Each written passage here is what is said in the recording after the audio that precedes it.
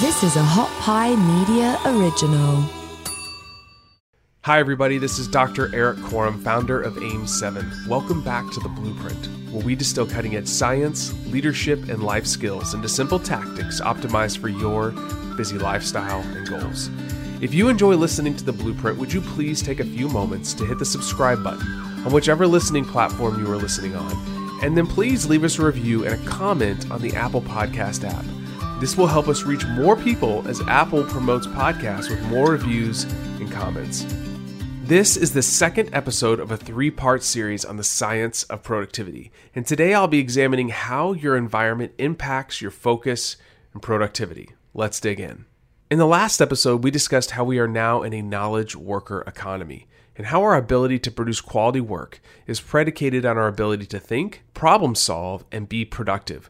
We also talked about how you can take advantage of your natural rise and fall in attention and focus, driven by ultradian rhythms, and how you can schedule your workday using this information to be more productive. Now, I want to shift our focus to your physical environment. There's a considerable amount of research that demonstrates that the characteristics of the physical office environment can have a significant impact on behavior, perception of work, and productivity of employees. Research by Dole and Schroeder found that if employees were satisfied with their physical environment, they were more likely to produce better work outcomes. So it's important that we evaluate our environment and arrange our workspace in such a way that we can be as productive as possible. I'm going to be focusing primarily on closed office environments and working from home, as this is where a large percentage of people find themselves in 2022. But I think it's interesting to point out some literature I read regarding open office plans. The following is a short excerpt from a paper by Kamal-Roslin and colleagues called An Overview of the Influence of Physical Office Environments Towards Employees. And it goes like this. Several studies have found evidence that open office plans are related to decreased job satisfaction, reduced motivation, and lower perceived privacy. Other studies examining subjective reports of employees in open office plans have identified irrelevant speech as a factor linked to negative perceptions of the workplace, lower productivity, and stress. Workers in open plan offices have reported that conditions are stressful, and further examinations of these environments have found some support for a relationship between open plan designs and fatigue, irritation, generalized distress, and health complaints such as headaches and respiratory infections. I found this to be fascinating, as a lot of tech companies have adopted these type of work environments. But let's start with something a lot of us struggle with, our desk. In a fascinating article by Libby Sander, an assistant professor of organizational behavior at Bond University Business School, states cluttered spaces can have negative effects on stress and anxiety levels, as well as our ability to focus, our eating choices, and even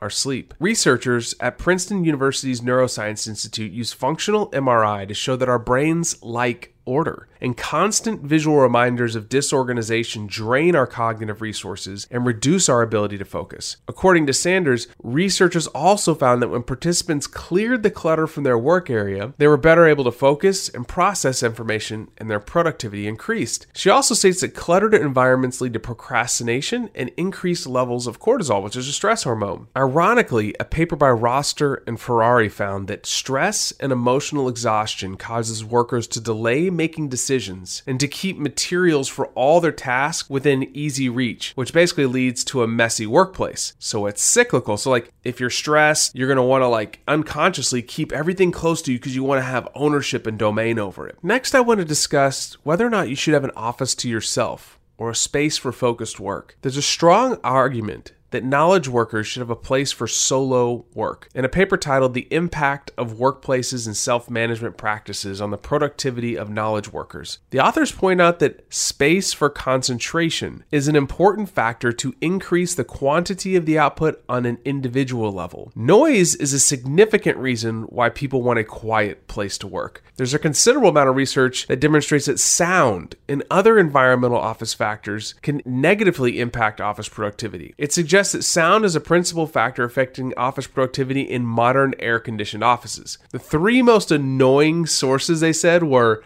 conversations, ringing phones, and machines. A study by psychologist Nick Perman found that background office noise significantly reduced participants' ability to recall information and carry out math exercises, as well as affecting productivity. Excessive noise can cause workers to make more mistakes, meaning more time is wasted on correcting preventable errors. So, in my assumption, having a quiet place to work is really critical. I'll discuss a tool I've been experimenting with that helps me create the right ambient noise for productive work in the next episode, but for almost my entire life, I've had to have a quiet place. And it makes sense. Like, if we're focused on something, if we're trying to harness our attention, if there's background noise, it just can be a distraction. What about temperature? An interesting meta-analysis out of Finland reports that performance increases up to temperatures between 21 and 22 degrees Celsius and decreases with temperatures around 23 to 24 degrees. So for all my Fahrenheit friends, that's your performance increases up to about 69 to 72 degrees. That's like a really comfortable range for people to be in. And you start seeing a reduced output around 73 to 75 degrees, which makes total sense because who wants to work in a hot, sweaty environment? It's also not fun to be working in a freezing cold environment. Personally, I like my office on the cool side as I feel that I'm more alert in a cooler environment. Now, the next thing I started looking into was the color of the room and lighting in a room. I spent a good amount of time reviewing the literature on this, and the reality is it just depends. It depends on individual preference. Some people like white spaces, other people like spaces with color like reds and blues. Some people like a ton of light, some people like less light. The deciding factor is it really comes down to the work that you are doing and your personal preference, because there's some types of work where you need low lighting, some people like bright lighting, depending on what they're working on.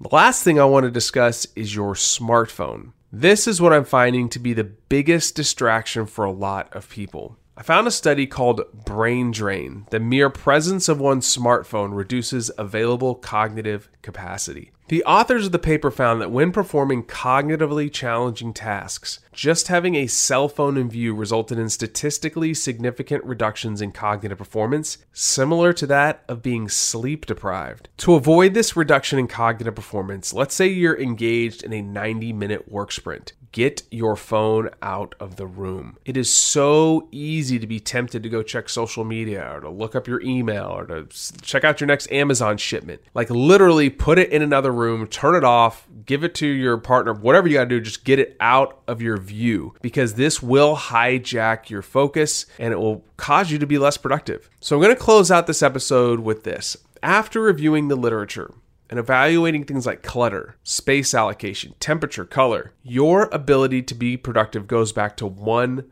primary thing. I found this statement in a paper about knowledge workers, and it really sums it all up. Self-management has the highest positive relationship with individual productivity. This means that improving self-management skills may lead to an increase in individual productivity both quantitatively and qualitatively. Self-management also has the second highest positive connection with team productivity. Look, the reality is you have control over your behavior. You have to control you. Your scheduling, and anything that's within your power, like getting your cell phone out of your visual view and putting it somewhere else. If you can manage yourself, then small environmental factors like maybe having suboptimal light or the color of the room isn't perfect, those things can be mitigated against, and you can take control of your productivity. In this next episode, we'll discuss behaviors and tools that you can use to significantly improve your alertness and create the conditions for productivity. If you found today's podcast valuable, please share it with a friend or a loved one that wants to improve their productivity, as this is a small way that you can impact the life of someone else. Thanks again for listening, and I'll catch you on the next episode. Thanks for listening. You can find more episodes and all of our other Hot Pie Media originals baked fresh daily at our home online at hotpiemedia.com, the Hot Pie Media YouTube channel, or wherever you listen to podcasts.